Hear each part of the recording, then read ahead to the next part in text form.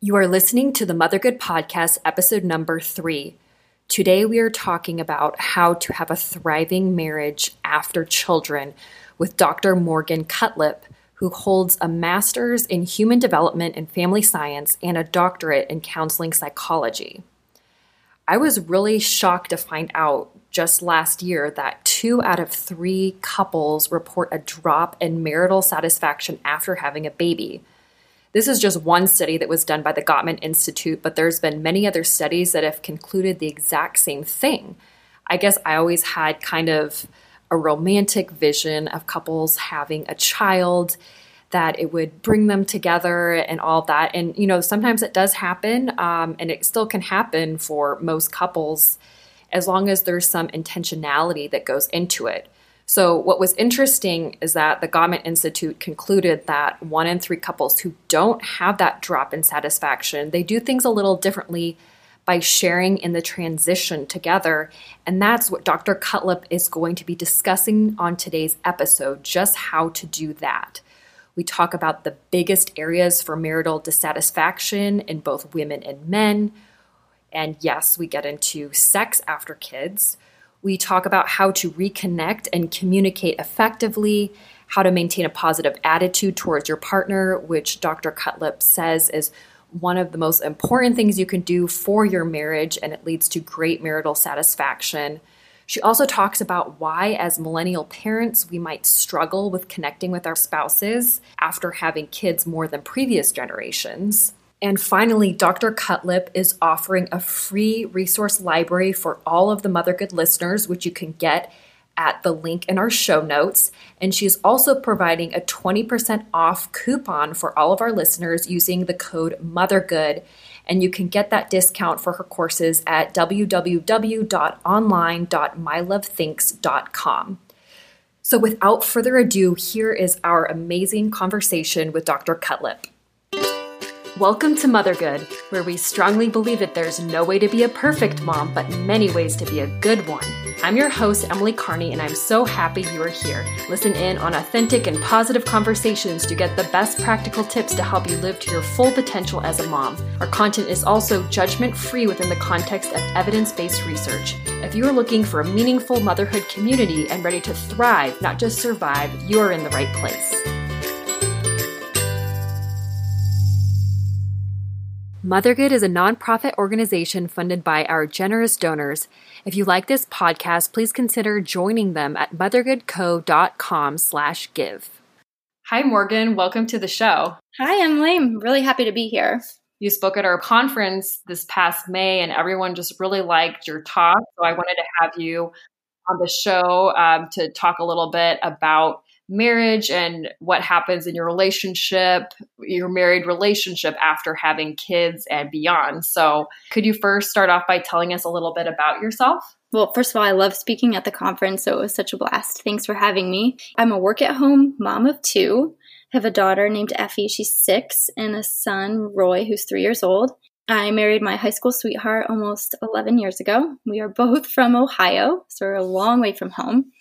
And I have my doctorate in psychology, and I've worked with my dad for over 15 years now. We work at a company called Love Thinks. What we do is we develop courses to teach people how to have healthy relationships. So it started, over 20 years ago. My dad wrote a course for singles to teach them what to look for in a partner, how to identify red flags, and then how to grow a relationship so that your heart doesn't override the judgment of your head.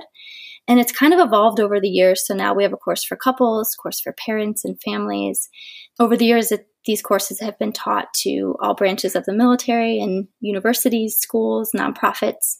We have a series for churches, and we have online courses for individuals. So that is where most of my time is spent, is really working to develop content for our relationship courses. That's incredible. I love how you can work with your dad too. That's great and build upon that knowledge. We have to practice our relationship skills quite a lot, but yeah, it's been such a blessing to work with my dad, and then also to be able to work, in a flexible environment where I can still be with the kids, and still have a career. So it's been a huge blessing. That's great. Well, tell us about your journey as a mom. Oh, well, becoming a mom was pretty, like conceiving and pregnancy and all that, I was really blessed to have a pretty easy road in that way. We didn't have a hard time getting pregnant. My pregnancy was pretty standard. I did kind of a unique birthing situation where I had our first at like a birthing home, and then our son was born at home. So with our first, I had some complications. So that was kind of like a rough entry into motherhood. But I think like the biggest thing for me was that 2 months after our daughter was born, my husband got relocated to California, and we had just moved to Florida when I was 9.5 months pregnant. And so it was a pretty quick turnaround. And so I didn't move out to California until our daughter was 10 months old. So from 2 months to 10 months, I was kind of a single parent. And it was just like a lot of those firsts as a mom doing on my own, like sleep training, teething, introducing solids, and all those things you just don't feel like you totally have a hang on. You kind of feel nervous and unsure of yourself about. I did on my own. And so our parenting responsibilities felt so severely imbalanced that first year of our life. And it just kind of delayed my husband's sort of like entry into parenthood. And so that was just like a really massive kind of defining part of my first kind of entry into motherhood. And so I remember before we had our son, or even like considered getting pregnant with a second, we had like a lot of work to do because I was so fearful of kind of being on my own again with the baby and not having a lot of help. And then also we just had such a major life transition right after having a baby. And so we had to work on some of that stuff, have some tough conversations, but luckily second time around he was so hands-on and it was a lot better. But it definitely was a process in the beginning. I can't even imagine going through most of that first year, as a single mom, basically, because that's so hard. I know. And you're so kind of like insecure in the beginning. It's like, I thought I was supposed to know what I was doing. You definitely have firsthand experience to what happens to marriages after kids. I've read so many articles that said, that so many couples have less satisfaction after having kids. In all areas of their relationship, except I thought it was interesting, except one area, and that's mutual purpose, at least in the studies that I read. So exactly. Maybe you could just talk a little bit about all of that. They really started studying that kind of in the 50s, and they found exactly what you said, that marital satisfaction declines pretty intensely after kids. There was a study in 1957 by Lee Masters, and they found that the majority of couples called this transition into parenthood a crisis for their marriage. And so it's kind of a bummer to say that, but it really is pretty consistent throughout the decades that research finds that there is this drop in satisfaction after having kids. And when they really look at kind of what is the driving force here, it seems like it's a lot about how we use our time. So before kids, as a couple, you can spend a lot of time doing leisure activities, just doing things together. But then after kids, it really is most of your time is spent on work, on household chores, on errands, on taking care of the kids. And then that drives a lot of the dissatisfaction along with just more financial strain. That's a big part of it. They kind of say like, hey, if kids didn't take so much time, it didn't cost so much, probably there wouldn't be as big of a drop in marital satisfaction. Another thing they find is that for women, one of the driving forces is dissatisfaction really in the change of roles and responsibilities.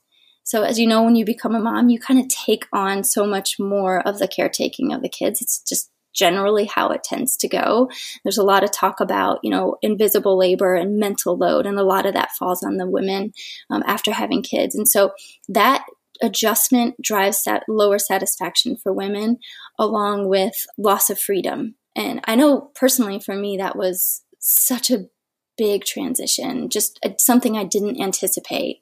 This idea that like, I really cannot just get up and go like I used to. And I remember my husband coming home for the first time with like a fresh haircut. I was like, are you kidding me? I mean, if I go get my hair cut, I have to like realign the stars. So it was, I think that's such a big one for women. And then for guys, what tends to drive their marital satisfaction down is just the financial pressure that they feel after having kids. And then also a dissatisfaction with their sexual relationship. So yeah. I can definitely attest to that loss of freedom too.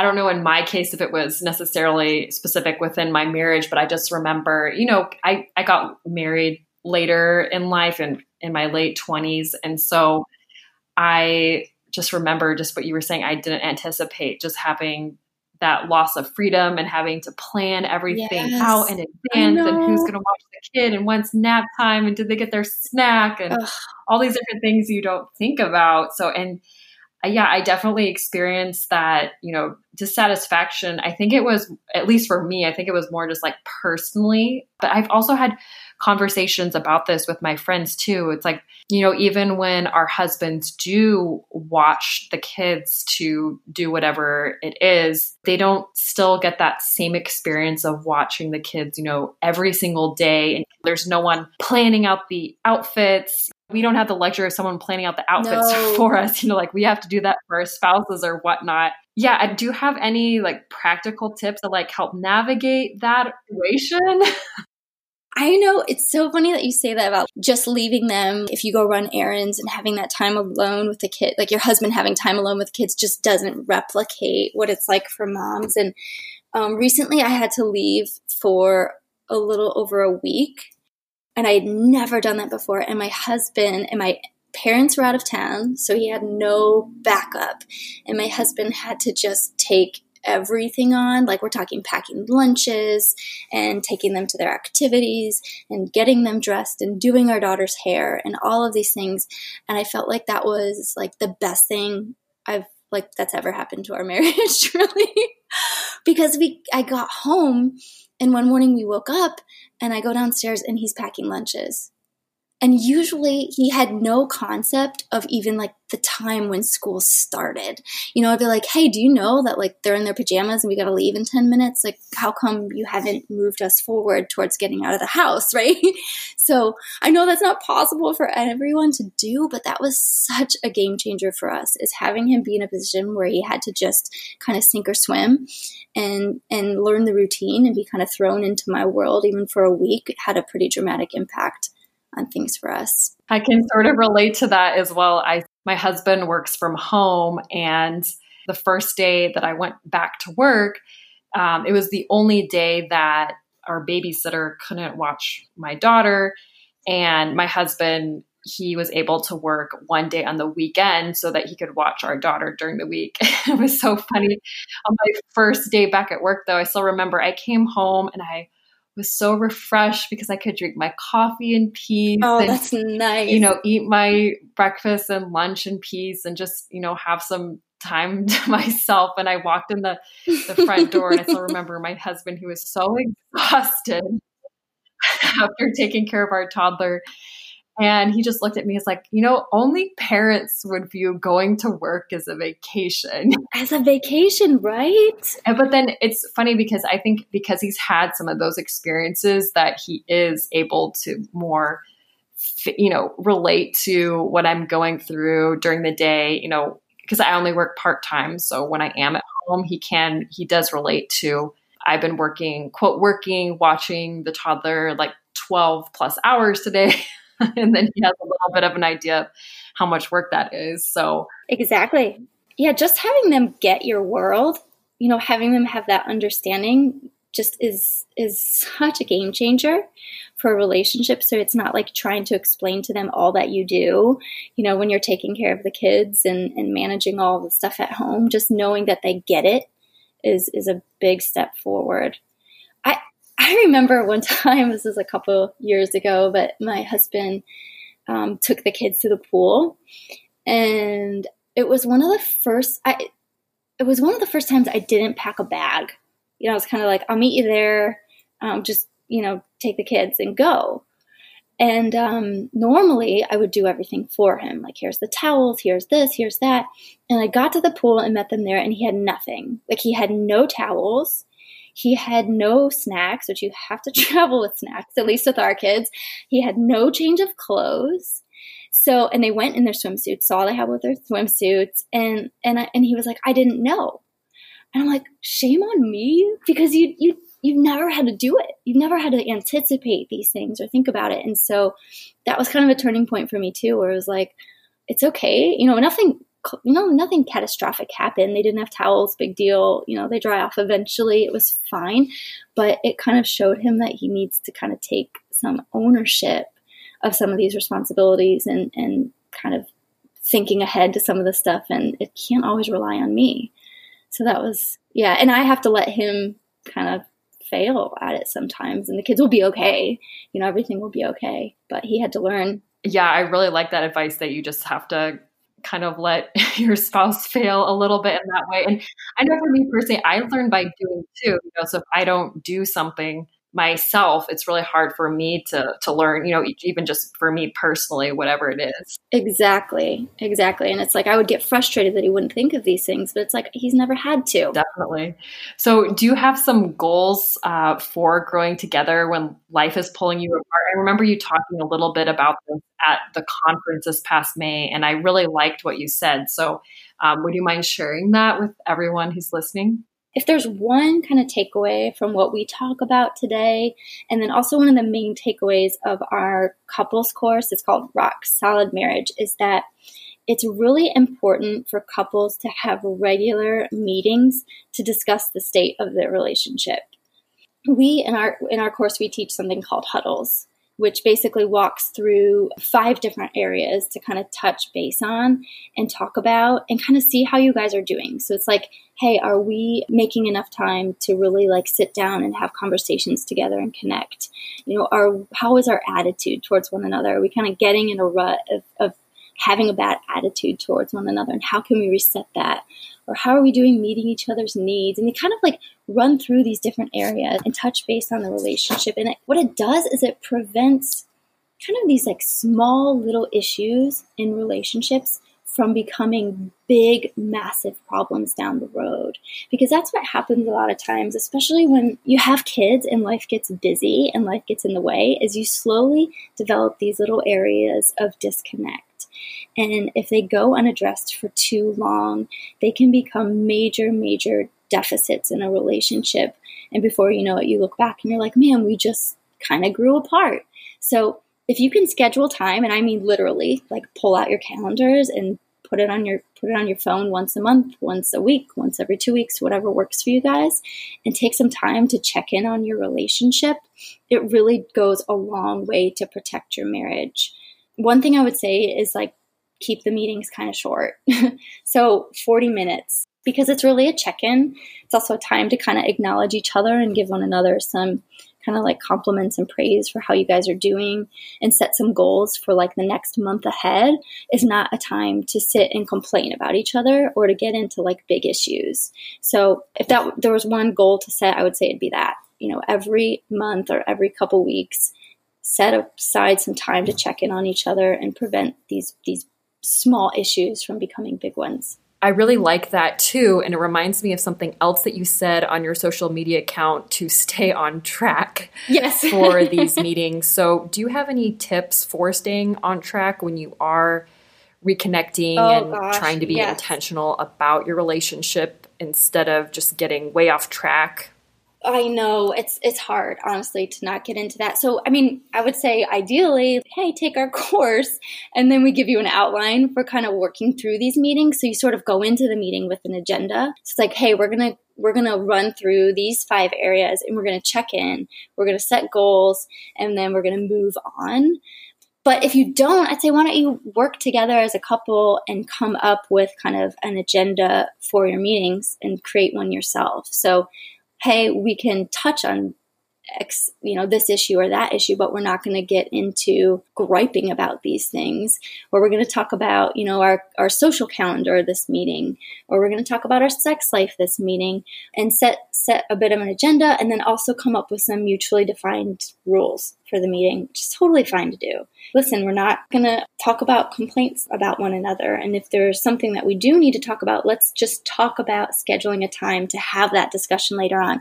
But try to keep these meetings positive because you want to keep having them. So if you have them and every time you have a meeting like this, it turns into a major argument or discussion that doesn't go well, you're not going to want to keep doing it. So you want to try to keep these positive and tolerable. That's great. I love that. Just keeping it positive. That's the best advice for that. So I noticed that you mentioned earlier and just now too, talking about sex and how it changes after having a baby. Yes. Maybe you can get a little bit into that. I know that could probably be an entirely separate podcast episode, but maybe just give, I guess, the Cliff Notes version of that.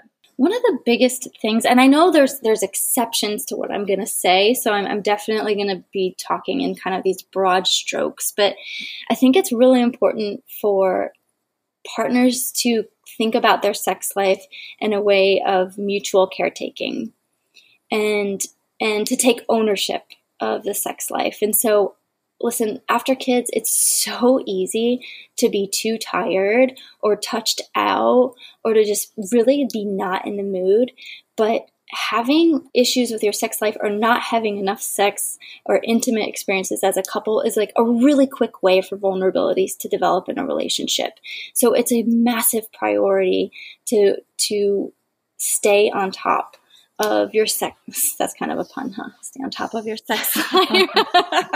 But it has to be a priority. And I've talked about it recently in some posts, but like sometimes people, when they're not in the mood, they use that as a reason to not engage in the sexual relationship. Like, if I was in the mood, I would. And sometimes people don't feel in the mood until they're already participating. So have an attitude of mutual caretaking, and that includes having a sexual relationship. Take some ownership over the sexual relationship. So if you can initiate, if you can mention it, even if you can start to kind of think about it through the day and kind of gear yourself up for it. And then if you're somebody who has like a lower drive or isn't in the mood very often, it's important to be willing to participate when your partner is interested in having sex. And I've heard from some of my friends too that it's not necessarily that they don't want to have sex, but they just feel touched out and exhausted because they're doing all the dishes and cleaning and, they constantly have small hands on them. So how should women who feel like that approach or talk to their husbands about sex when they really are just too exhausted at the end of the day? I don't think foreplay just happens in the bedroom. For some, foreplay is just the physical touch and all that happens right before sex. And then sometimes it's like, hey, can you do dishes? And that kind of does it for me. Or when you do things like that to take them off my plate, it frees up some space for me to even think about having sex. Or when you bring something home for me that's special, it makes me feel like you thought of me through the day. That puts me in the mood. So I feel like definitely have a conversation about it. And I think even just saying that, listen, for me, stuff that turns me on is not just stuff in the bedroom. And I'm way more receptive to having sex when I feel like I'm helped outside of the bedroom and some things are taken off my plate. And that does it for me. If your partner is really wanting to put you in the mood, they'll kind of do what it takes. And that goes back to mutual caretaking. It's really having a concern for taking care of your partner and meeting their needs the way they like them to be met. I love that. Yeah, that's so true that foreplay doesn't always start in the bedroom. And do you have any specific tips or examples for reconnecting? We were talking a little bit earlier about feeling more of that disconnect after having a child. Are there specific tools or activities or, I don't know, just things a couple should be doing to reconnect? And is it the same way for every couple, or can every couple kind of have their own way of reconnecting? Yeah, I think every couple can find their own way, but there are certain things that you've got to do to stay connected. Like you have to talk to each other. That applies to every single couple, but each couple might need to figure out how to make that happen. So I think one of the tips I would say is like, you just have to make time to connect with your partner. And so some people are really good about that. Some people are like, hey, we got a date night every single week and it's awesome for you guys, and they make that time together. And I think for some people, though, they maybe aren't as comfortable leaving their kids with someone else, or it's a financial issue. And so it doesn't matter how you do it. You just have to find time to really have some conversation with one another and stay on top of each other's kind of worlds and what's going on in each other's lives. So you can find ways to date each other at home, even after the kids go to bed, and you can have a glass of wine and talk, or sit outside if it's nice where you live, and have a conversation and have some moments where you reconnect. The overarching goal is you've got to prioritize your marriage. And that can be hard because I think we was all kind of say, yeah, my marriage is a priority, but are we actually acting consistent with that statement? Our family life and our kids will only be as strong as our marriage. And it's really important for us to remember that. And especially among our generation, when I've read things about millennial parents, is we tend to really take on the identity of mom and dad. Kind of becomes like a massive part of who we are.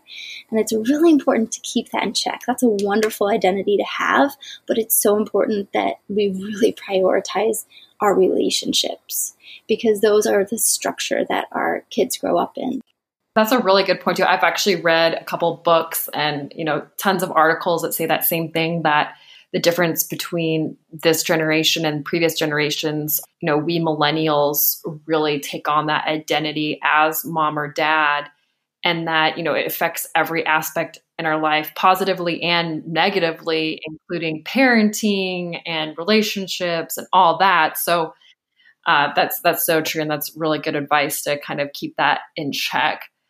So I wanted to ask you this question. So what is the worst and best advice about marriages that you can give? One of the worst pieces of advice is, if it's meant to be, it will be.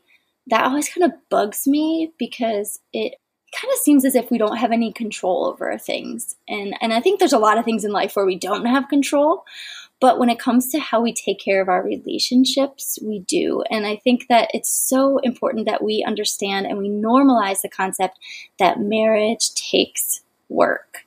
And it doesn't have to be, bad or a negative thing. It's just kind of a reality of relationships, that it's going to require effort. We're going to have to put time and thought and energy into that. And that's normal and that's okay. But leaving things up to sort of fate or things like that, I think does our relationships a pretty big disservice. Another piece of advice that bugs me is don't go to bed angry. I guess this is just kind of personal, because I tend to want to talk everything out. And my husband reaches a limit. And so I've learned that sometimes he just needs to go to bed. Like, I might not feel resolved and I might not feel all perfect and happy inside, but sometimes things go a lot better if he goes to bed and I go to bed, and then we revisit things the next day when things have had time to process and settle in, and there's been a little bit of a break and some distance. And I think that that's true for a lot of people that are kind of like that, like him, that sometimes they need a little bit of space from the issue to be able to kind of think it through, and then they can circle back and have a better, more productive conversation. So I don't think it's that bad to sometimes go to bed in the middle of a disagreement, as long as you come back to it. I'm so glad you said that, because sometimes things at nighttime do seem a lot worse than they really are. And then in the morning, they don't seem like they're a big deal at all. So how about the best advice? Okay, so there's this quote by Benjamin Franklin, and he says, before marriage, keep your eyes wide open, and after marriage, keep them half shut. And I love that. And I think that's so important in marriage, because before we get married, we want to be very picky and very discerning, and we want to be kind of like detectives and figuring somebody out, determining if they're a good partner. But after marriage, you want to let as much go as you can, because there's so many little things in marriage that a lot of people I've in my work with couples and things like that, a lot of people tend to personalize. And I think that the better we can do at letting things go, at chalking them up to just kind of negligence, or they weren't paying attention, and not personalizing things, and maintaining a positive attitude toward our partner, the better we will fare in marriage. I like that a lot. And I remember reading some of your recent posts too, talking about keeping a positive attitude about marriage. That's definitely so important. And I really loved reading what you had to say. Maybe if you could talk a little bit about that. I think I talk about this like the most in my posts. So I know there was one post in particular where I took a picture of my husband's underwear on the floor.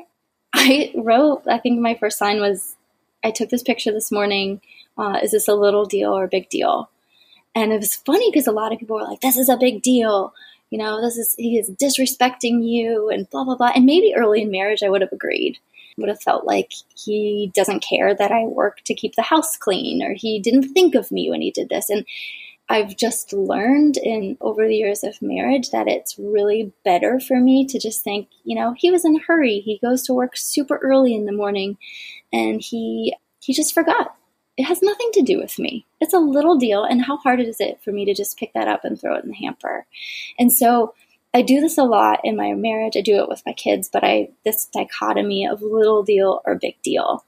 If something happens, like, is this really worth making a big deal over? Most things are not.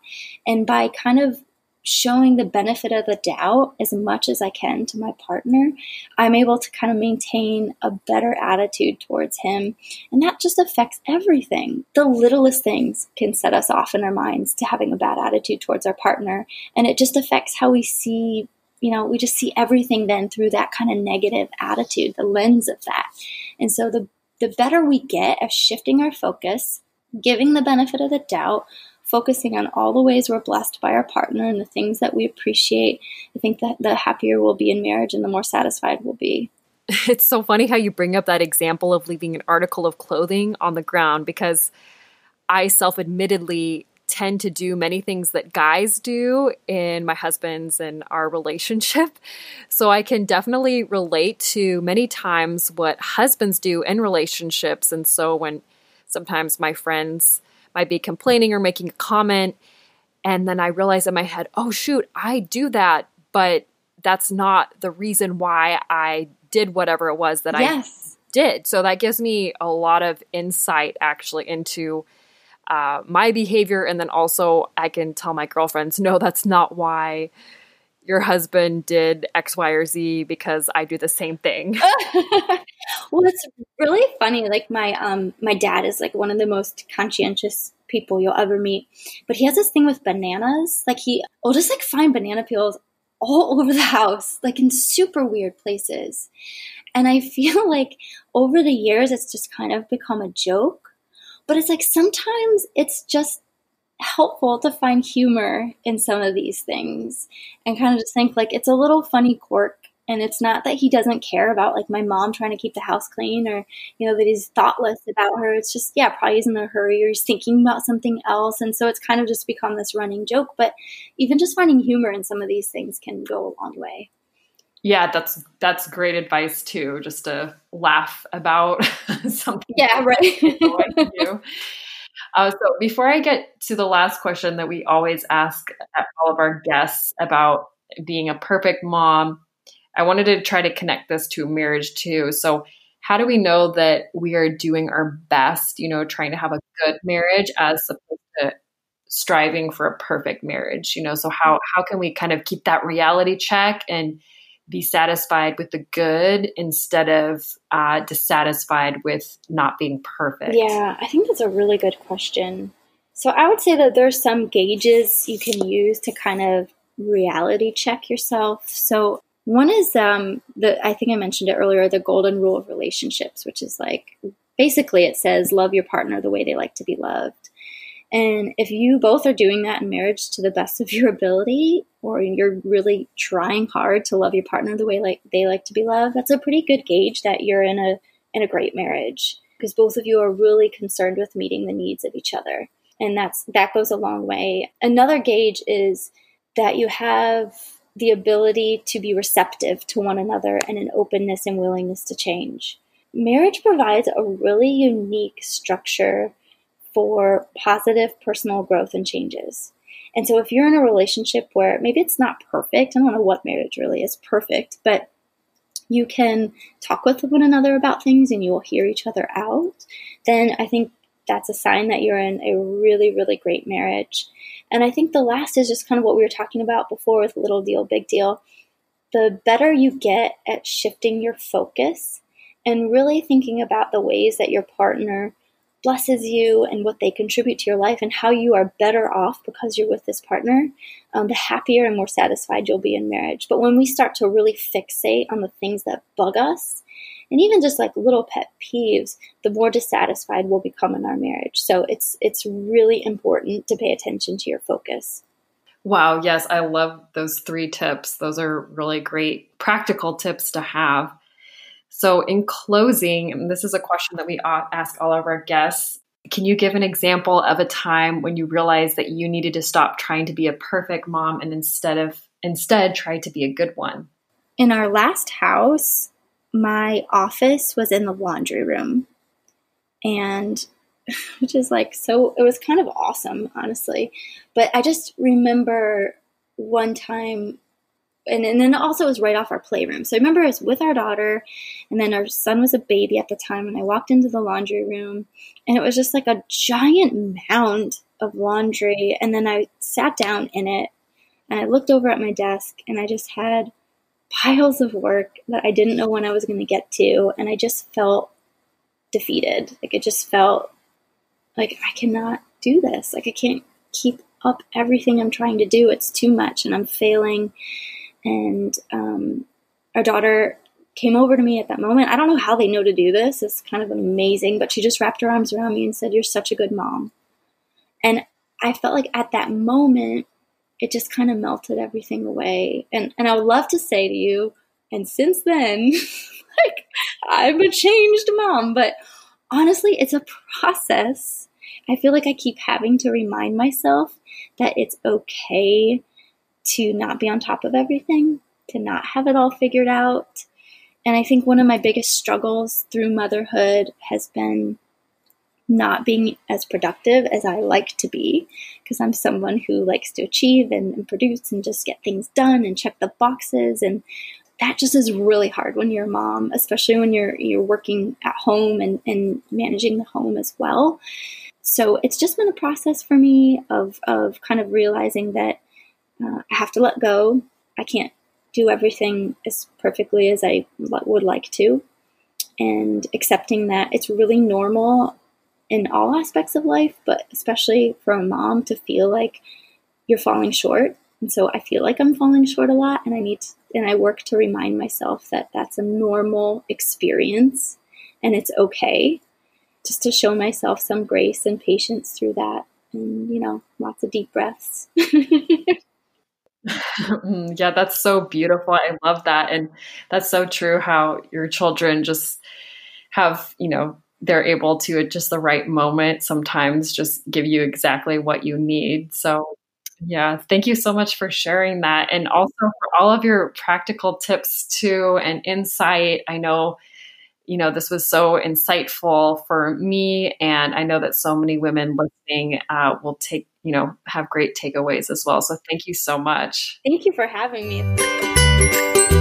Thank you so much again for listening in on another episode of the Mothergood podcast. We hope you really enjoyed today's conversation. And as a reminder, Mothergood is a nonprofit organization funded by our generous donors. So if you would like to support this podcast, please consider joining our donors at mothergoodco.com/give.